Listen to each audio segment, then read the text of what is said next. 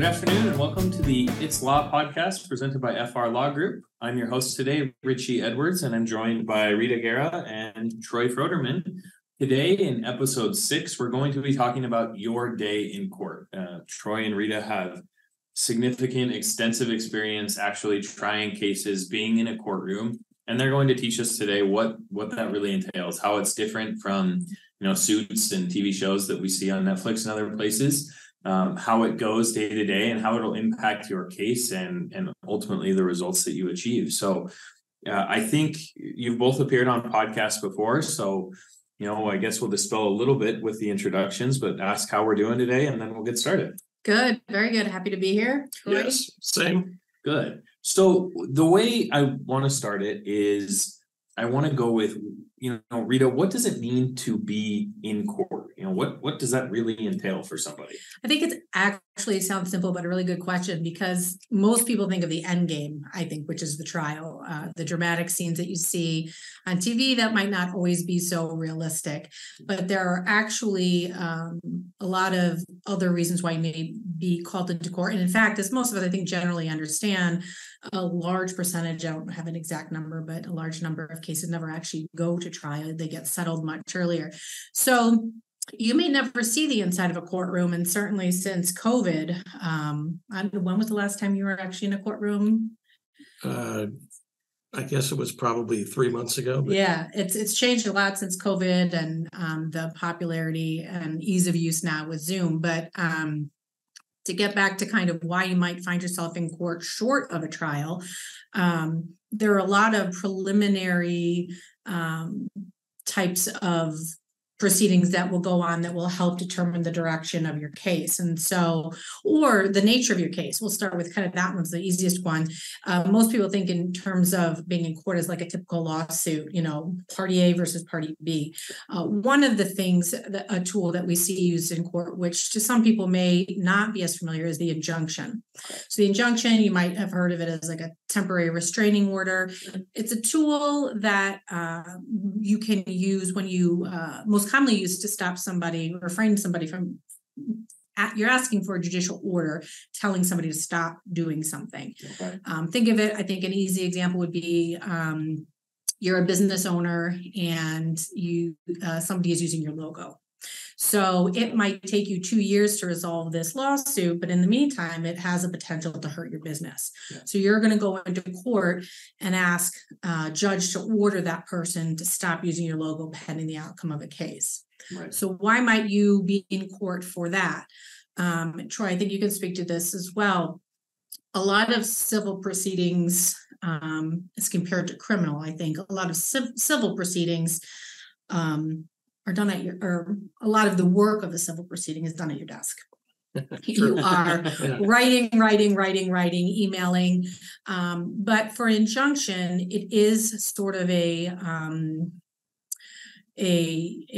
rare, kind of a big ask for a judge, because you're basically saying, I want you to infringe on the rights of somebody else without actually going through a trial, addressing the merits of the case. Here's a common example, and all we're talking about for this podcast are civil trials. Right. Criminal is a different beast. Yeah. We're not going to talk about family law or tax or probate. Yes, this is just ordinary civil court. Yeah. One of the most common issues that is the subject of a preliminary injunction hearing is a non-compete. So Company A employs somebody to be their sales representative, and they give them a district or a market. That employee gets recruited to a competitor. Okay. The competitor wants to use that sales rep's knowledge of the customer base of Company A. So Company A says no.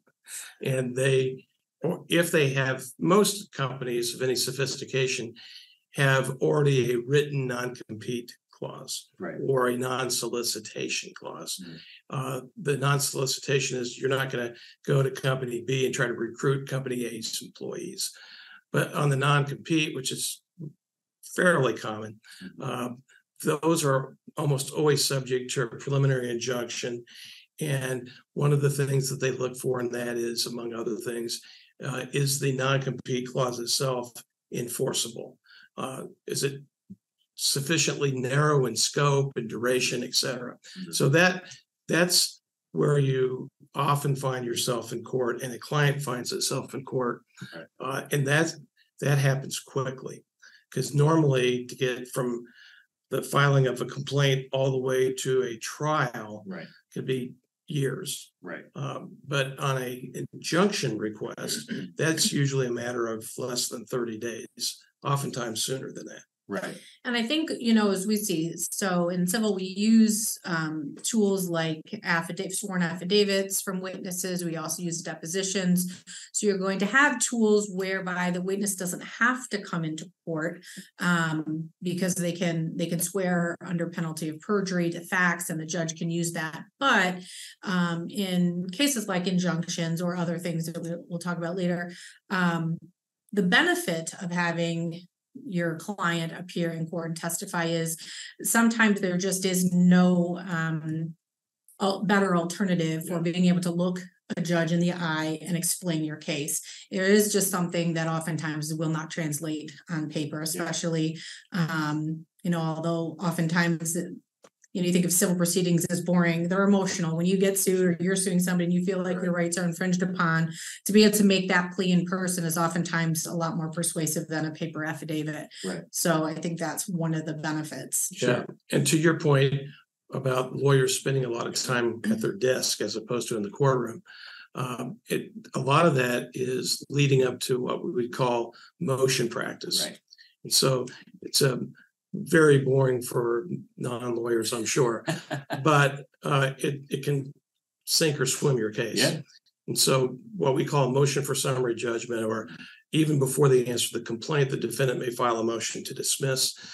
Those motions are heard by a judge.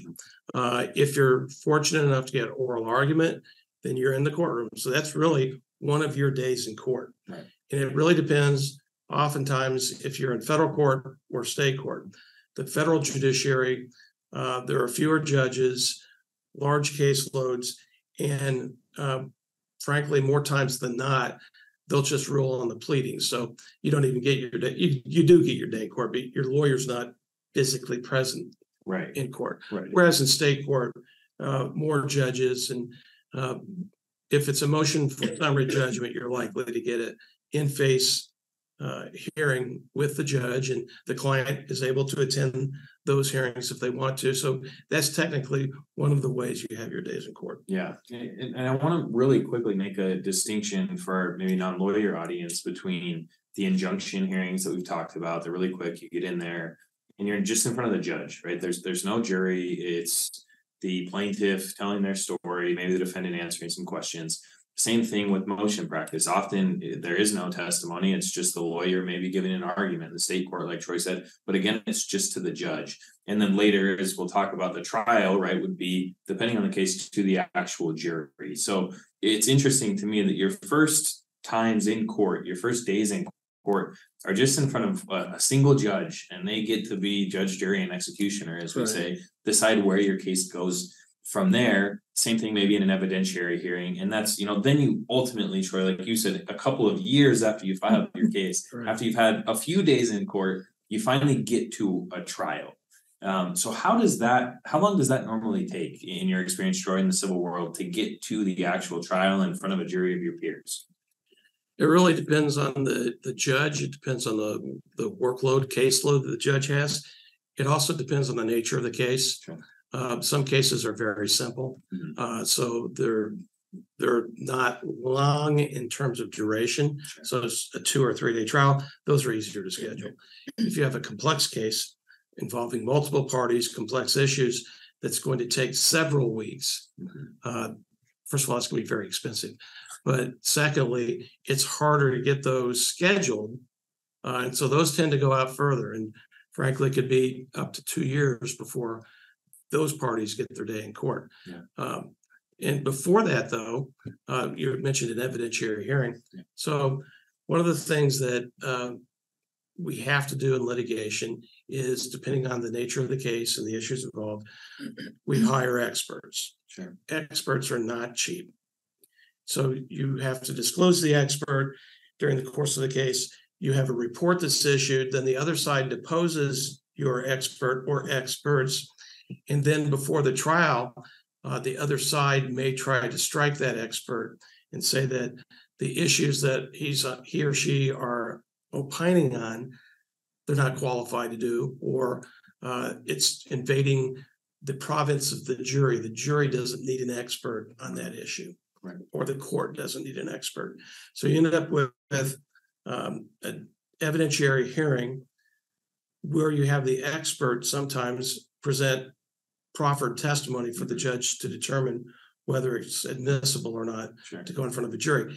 The real hang up on that is if the court decides that that expert or experts aren't qualified, or for whatever reason, you've spent a lot of money. yeah, That's just been unfortunately wasted. So you got to be very careful in terms of your selection of an expert.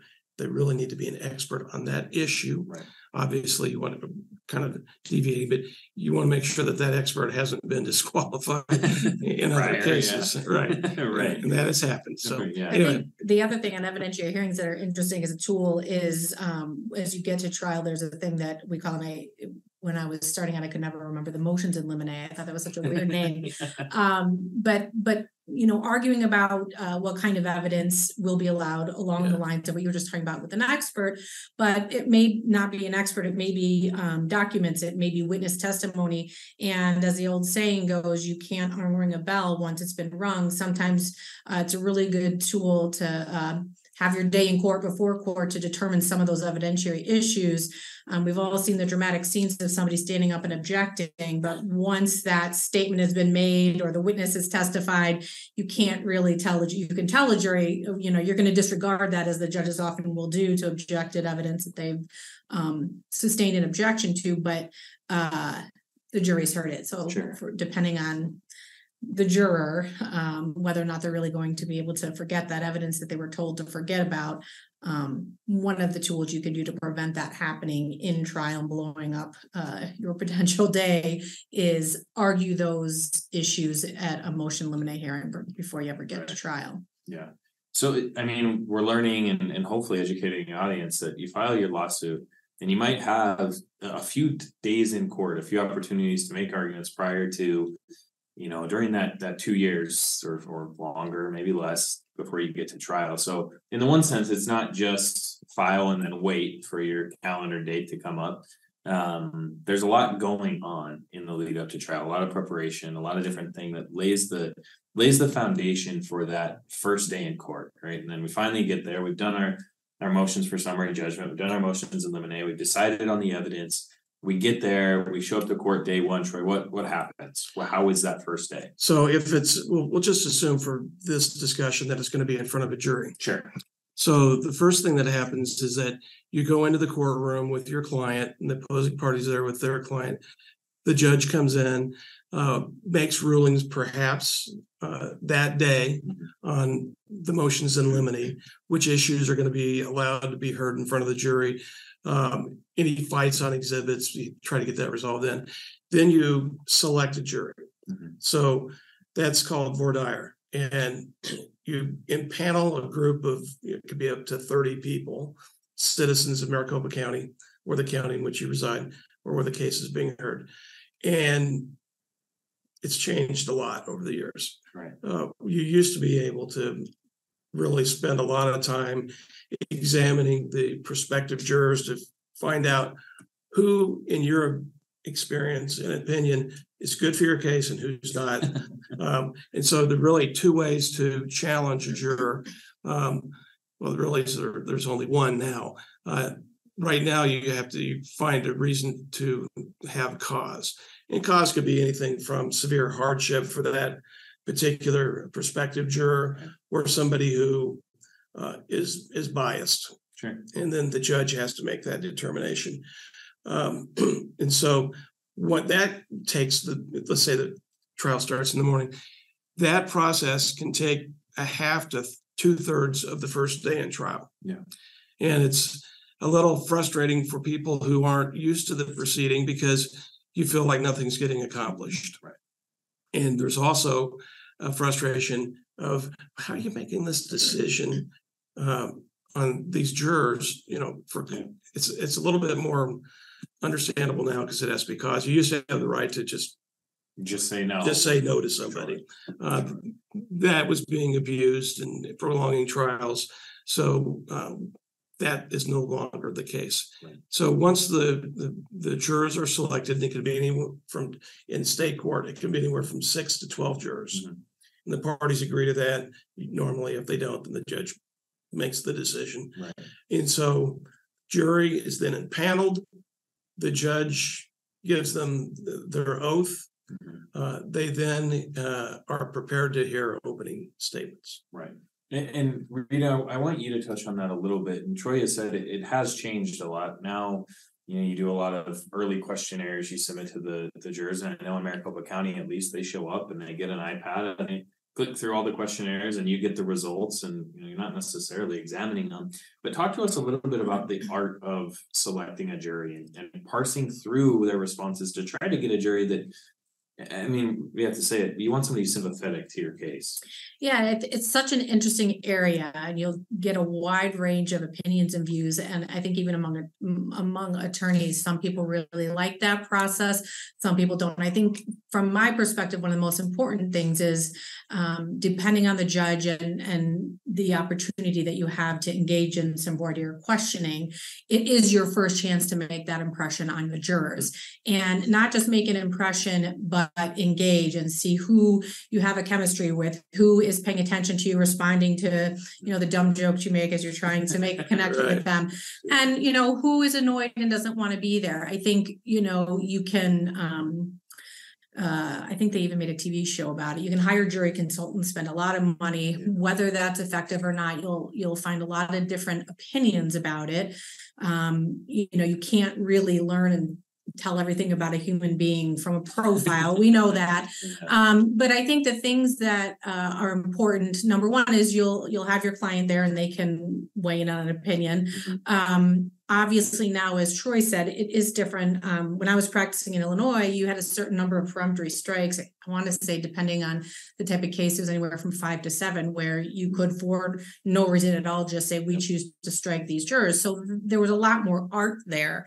When you're talking about bias or for cause, you have to establish, a significant reason based on previously outlined criteria that would disqualify somebody. I think Troy mentioned a few obvious ones, like if they were related to a party, if they had a personal interest in the case, if they were a felon who didn't have their civil rights restored, they couldn't sit as a juror. But those things are all going to be fleshed out probably before that. So I think really, especially when you're going to look at not having the ability to strike as many more liberally, it really is about making that connection with the jury. Yeah. How important is it to either one of you in picking the right jury? I mean, do you know, we're talking 6 jurors, you pick 6. Can you tell if you're gonna win or lose at that stage, or how important is it really to get the right jury? Well, again, it's changed so much because now you're going to get the jurors that come in chronological order unless they're stricken for cause. Yeah. So really all you can, and there are some judges that don't allow us to ask questions. It's because the prospective jurors fill out a questionnaire beforehand, and then we all get the questionnaire, and then we have to decide how hard we're going to push for cause. And you don't want to be too direct about it, because they may still be on the jury. So you want them to like you. It used to be a lot easier too. I sound like an old geezer, because you would be able to give a mini opening, basically. Yeah. And so that really helped a lot. You can kind of ask questions. And again, like Troy said, it really does depend on what kind of freedom you're going to be given. I think one of the things too, you're not supposed to indoctrinate your jury, meaning you're not really supposed to give them the facts of the case, but there are ways you can kind of manage certain expectations. One of the questions that I always like to do, and some of the courtrooms I've been in, we were allowed to ask a lot of questions. What do you do in your free time? What kind of TV shows do you watch? And And then there would always be the, you understand, if you watch the crime shows, you understand what you see on Law and Order is not going to be what happens here. We're not going to wrap this up in 30 minutes. Number one, that usually always got to laugh. But then also, what kind of evidence do you expect, to see? And so that sometimes not necessarily particular to your case, but can help them address their expectations. But with respect to your question about whether or not it really makes a difference, I think it does, but I don't think you can always tell. I have had both experiences where a juror that I wanted to cut, but my partner felt like we should keep, was the one who saved the case. Because you oftentimes will get an opportunity, which is so wonderful, to talk to the jurors after a verdict. And then I've had the other experience where a juror I loved was I misread completely. So I think you do your best and then you hope for the best. Yeah. And one thing that I think people don't appreciate unless they've been in the courtroom is just how stoic and serious it is when you're in there. And one thing we always tell every one of our clients when you're in the courtroom, most courtrooms now are microphoned. So there's no secret conversation that you're going to have with your lawyer. And the jury is watching you. And if you're not a likable individual, if you're going apoplectic over every answer that's made that you think is, hogwash, that does come and can be, from a jury's perspective, even though there's more than one, you can get one holdout. They don't like you because you're wearing a blue shirt that day. It's hard. It's a difficult thing, but the opening statements are really the key, because I think this, I don't know if the studies still support this, but after the opening statement, normally about 80% of the jurors have made up their mind before anybody's testified. That's so. And despite all the admonitions not to, they often do. Well, you said statement, right? And it is a distinction. It's opening statement, not technically an opening argument. But tell us about that. Tell us how you paint the picture for the jury in a way that's not maybe overtly argumentative, but tells the jury what they need to know to rule for you at the end. So just you bear in mind that in the opening statement, the jury has not heard any testimony. They've not been presented with any evidence. It's opening right at the beginning after they've been told they've got the case. And sometimes it happens on the same day that you impanel the jury. Sometimes it happens the next day. It just depends on the timing. And sometimes the plaintiff makes the opening statement and then they rest for the day, which is bad for the defendant because the jurors go home and all they've heard is what the plaintiff had to say. So that if you're representing the defendant, try to avoid that. So what you want is the jury to understand the basics of the case. What's this case about? What are you going to hear through the course of this case? And it's everybody that I know would like to be able to stand up on the defense side and use the Cousin Vinny line, everything he just said is hogwash. That'll get an admonition also from the judge. But it's really trying to keep it simple. Don't be argumentative. And there's a gray area there where you can be a little argumentative, but if you get too argumentative and the other side objects and the judge sustains it, that just puts an awkward pause in what you're trying to establish with the jury. You want the jury to understand the basics of the case and why your client is right. And that's, I think it's interesting that you mentioned My Cousin Vinny and the TV show thing, because it's not all like that. You mentioned earlier, it's more stoic. What came to my mind was A Few Good Men, right? Where he hounds him, and then he gets the big admission. And I did it. I ordered the code red. Rita, talk to us about actually presenting witnesses, because you're rarely, if ever, going to get that big admission that ends the case and you win. So how do you go about that, presenting witnesses to tell the jury what they need to know when the defendant's not going to, cop to the Yes. crime. I call that the Perry Mason moment, There which you go. shows my age a little bit, I guess, too. But yeah, everyone wants that moment, and you're lucky in your career if you get it a couple times where it works for you. We've all had the experience where you have the not so fun surprises of things you didn't expect. Presenting a witness is always interesting because you don't pick your witnesses. The case provides the witnesses for you, and we'll talk about direct and cross, the two very different examinations of the same witness. I think the first thing when we're considering presenting a witness in the direct and cross is you need to have done your prep with your witnesses.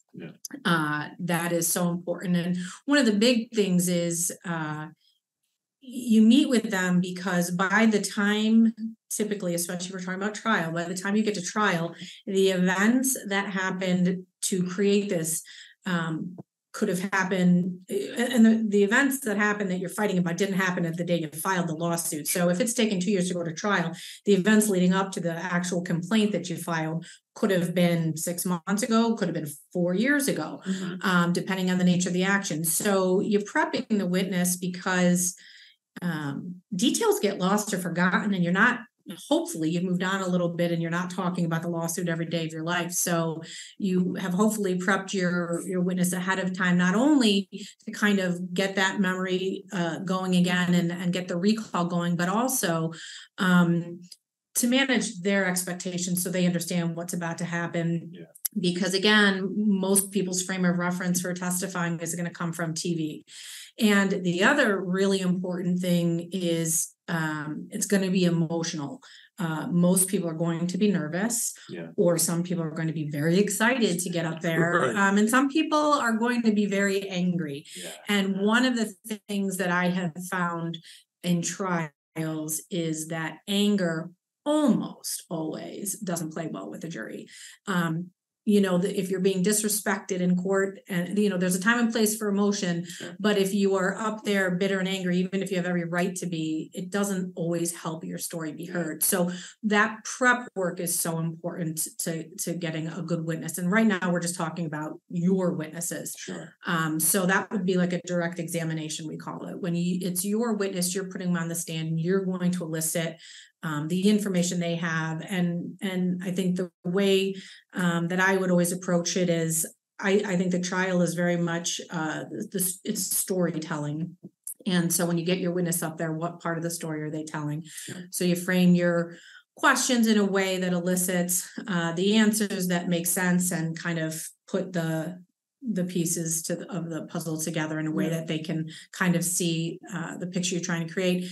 And there are rules about how you can ask questions on direct. So you're not allowed to engage in what we call leading questions, where you're suggesting an answer. So, isn't it true that when you entered in that arrangement, you this, and that? Instead, you have to say, kind of prompt the question to be open-ended and more of a narrative style.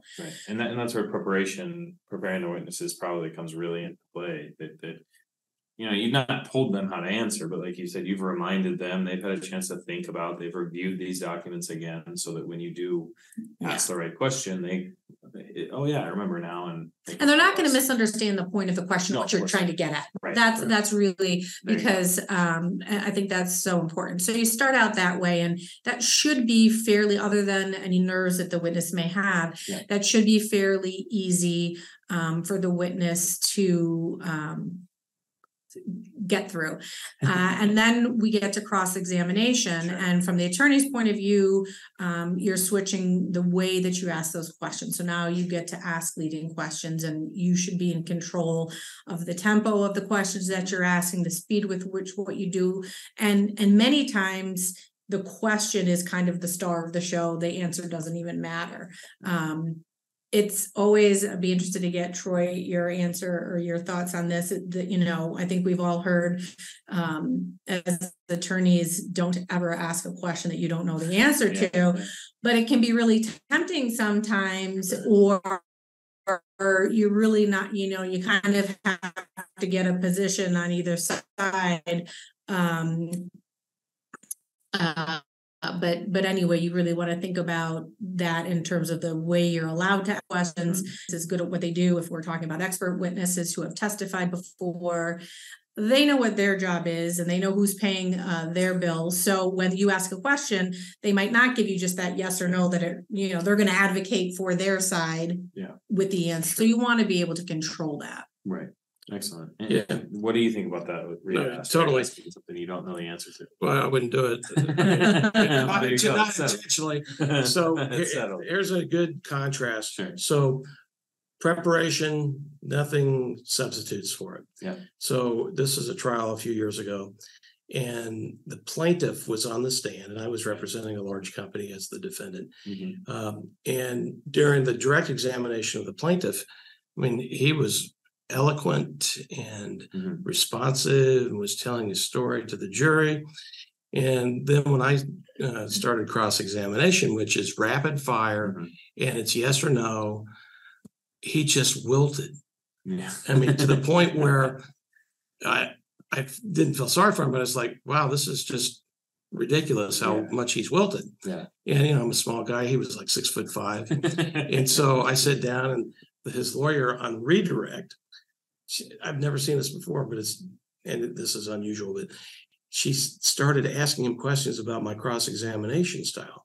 And she said, now, when you were answering my questions, you were very clear and coherent, but on cross-examination, and I don't know that she used these words, but basically she said, you fell apart.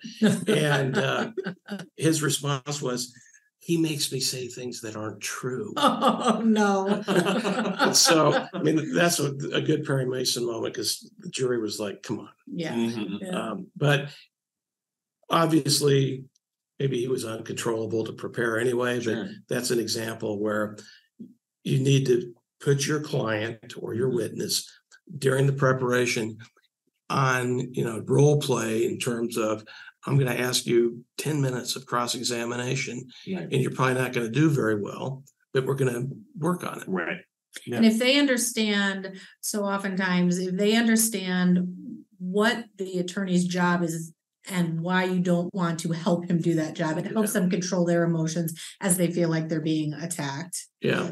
And I agree with you. The most challenging cross-examination is a professional witness, because they've been there, they've done it, and they're getting paid to be defensive, be eloquent. Yes, right. Yeah, advocate. Right, that's their job. Certainly. Right. Certainly. So you talked a little bit about presenting witnesses, and I want to talk next about evidence. But before I do, I want to really quickly go back to your opening statement. And I think, Rita, you said some things that you're sort of laying out the story and which witness is telling which part of the story. And Troy, how important is that to you that in your opening statement, you sort of thread the needle between telling the jury this roadmap, what you're going to do, what the evidence is going to be, and then not, boring them with extra details and take too long. I perceive it to be sort of an art to keep their attention for however long you're up there, but tell them what they need to know. So unless, it's the O.J. Simpson trial, your opening statement should not be very long. Sure. 10, 15 minutes. That's about the attention span of somebody who's being forced to sit and listen to you, which is what it is. Yeah. The thing that I was trained to do is, when listening to the other side's opening statement, writing down everything they told the jury that they're going to prove. And then on closing, which we'll get to, remember he said she said she was going to get to this. Did you hear that? Right. Where was this evidence? Right. It didn't come out, did it? The other thing, and I never forgot this as a young prosecutor, they make you go through prosecutor boot camp, as they would call it. And they did a whole segment on opening statements. And I think this is a really helpful way to think about opening statements, is you want to give them in a quick snap, and you don't want to get too themey. You can get a theme and it's a little bit, trite or whatever it may be, but you want to give them, because it is, like you said, to use your term, it's a roadmap. You're giving them a roadmap to follow. But give them, in kind of a nutshell, some kind of statement or short description of the case that they're going to carry with them that will set the framework through which they see all the evidence. And so the quick example that they gave, which wouldn't be pertinent in civil cases, but you get the idea, is he bought a knife to a gunfight. You know, all you need is that to tell you, and you can go on in your opening statement, but that frames all the evidence that you're going to hear and those expectations. So if you can find in a case, you know, what encapsulates the message I'm trying to get across in a sentence or two, and then go on with how you're going to establish that in the roadmap of what your evidence is going to be. I think that's really helpful, because if it's really something that clicks with them, or their everyday experience, if you're talking about like a fight with an insurance company, or any way that you can kind of get them to grasp your viewpoint as they hear all the evidence, it's going to help them kind of see your point of view, right. I think. No, that's excellent. So let's go on, and right off of that, you're telling the jury what the evidence is going to be. So let's talk about presenting evidence, right? We talked about a little bit about direct and cross-examination of witnesses, but talk to us about evidence in the trial. How do we get it in, to use the term of how does the evidence get in front of the jury? What sort of evidence is important? Just a little bit about your thoughts on that. It's interesting, kind of as a corollary to that, in terms of evidence, I think that's another piece of prep work that's kind of important. And it just brings to mind, it was a case that had been in the news with, I don't know if you guys are familiar with Megan Thee Stallion. She's a rapper who was shot by another rapper. And one of the things that kind of blew up was another famous rapper had submitted a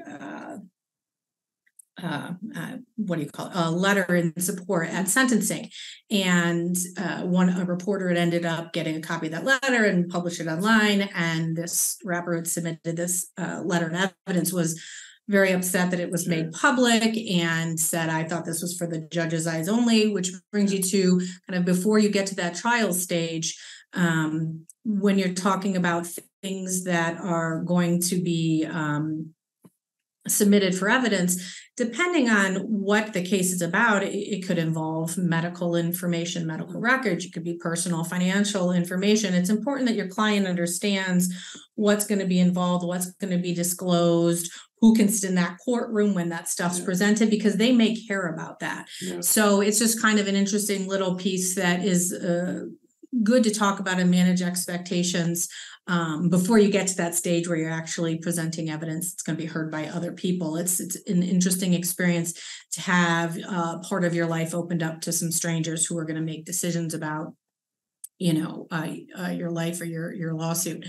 But in terms of presenting evidence, I think a lot more prep work in terms of understanding what type of evidence it is and what are the foundation rules that you have to lay to get that piece of evidence in. You can't just say, well, here's a document, so I want you all to consider it. Right. And it is funny, and I wish it were that simple, but you'll get a lot of times from your clients, well, I don't understand. Why can't we just tell them this? Why can't, and there are rules. It's hearsay. Have you, can you satisfy the foundation rules for entering a text message in or an email? So a lot of the basics, I've been in trials where my opponent has not understood how to get a piece of evidence in. And while you're glad it's not you, it's painful to watch, and you can feel for them. And so you don't ever want that to be the position you're in. So understanding, first of all, how you're going to establish the reliability of the evidence you're putting in so that it's going to be admitted.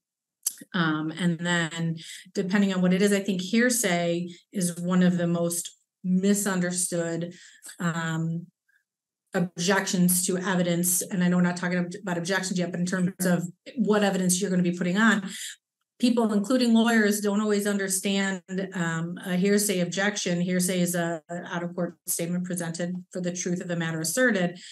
I've seen where somebody has a witness on the stand, and because that person is the individual who made the statement, they think they can just say what they said. But there's rules. Is that person a party opponent? It was, in criminal law, it's if they're a defendant, their statements come in. But so it really is important to understand how to get evidence in, because if you are up there and you are surprised and something that was really critical to establishing your case doesn't come in, it can be a game changer. Yeah, so the way I look at it, and I try to explain it to non-lawyers, is evidence is the meal. Mhm. So if you invite somebody over to your house and you show them, or you tell them, hey, you're going to have this great meal tonight, and here's what it's going to consist of, but I don't deliver it to you, then, Yeah. what's the purpose? So, and all too often, especially because of TV and films, there is no case in this country where they're going to trial. So they've gone all the way through the process. They go to trial and they're taking a 2-inch folder with them to the courtroom. That just isn't reality. Sure. Again, I feel like grandfather time. When I first was trying cases, we literally would have to bring in a dolly with boxes into the courtroom. Yeah. Now, most of it is electronic.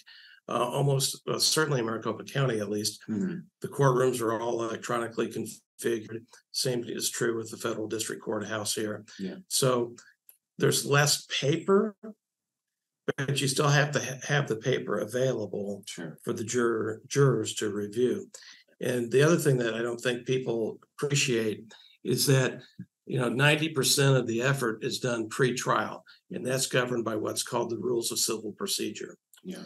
And that you've got to be a master of that. Right. Then at trial, it shifts from the rules of civil procedure to the rules of evidence. And Right. you've got to be a master of that. Then after the trial, it shifts back to the rules of civil procedure. It's fraught with all the million different rules that you mess one up. Rita, you said if you don't get your evidence in that you need it in, it could be fatal to the case. So Well, and not to cut you off, No, but please. you bring up something else which is so important, and I think maybe for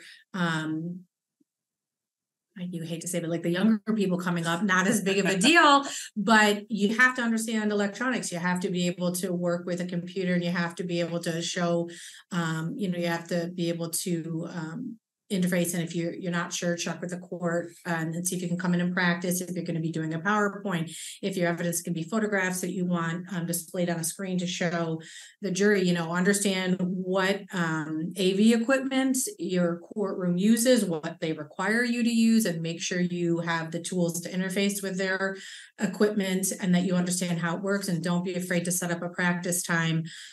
Because again, if it hinders your performance, your ability to get a piece of evidence in there, it can be super detrimental. yeah. Well, I know we're getting close to our time, and there's so much more we could talk about witnesses and evidence and objections that we mentioned a little bit, and closing arguments. I just sort of want to wrap up. You present your evidence, present your case, the defense does, you give your closing argument, which, Troy, you mentioned in your closing argument, you'd say, hey, did they prove everything they said to prove? They didn't, and we sure did. Here's the 10 things we're going to prove. And then, they deliberate, you get to a verdict. Will you just talk to our audience for just a little bit about the verdict stage? What happens then? What might it mean for the client? And then, of course, there's other things that could happen after that we may have to get into later. Right. So real quickly, once all of the evidence has been presented and the closing statement has been delivered by both parties, then the judge reads to the jury what's referred to as jury instructions. Sure. And it's how they are supposed to deliberate when they go back into the jury room. And that includes what they can consider, what they can't consider. And so they go back, and they're obviously it's more complicated than that. They go back into the jury room, and then so the rule of thumb, it's really just a rule of guessing. But, if you're the defendant and the jury comes back within a couple hours, that usually means they're going with the plaintiff. Yeah. If they're in there for more than a day or so, that means they can't reach a consensus. And so that's usually better for the defendant. Right. But it's like reading tea leaves. You don't know that's right. I've seen it work both ways. Oppositely of what Rich has said. So they'll reach a verdict, they'll come back. And I'll just instruct you real quick here. In civil cases, what many people may not know is it doesn't have to be unanimous. Correct. I'm glad you said that, because I was thinking I should have said that. But in federal court, it does have to be unanimous, but in state court, it does not in a civil case. Right.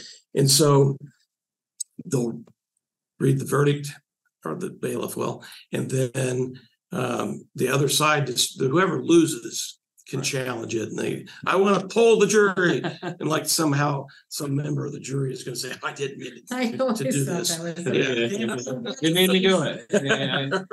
It was not my vote 2 minutes Right. ago. Right, I just wanted to go home. And so then you'll get go out of the courtroom. Whoever's the prevailing party will submit a form of judgment. That takes a few days. Then the other side objects to it.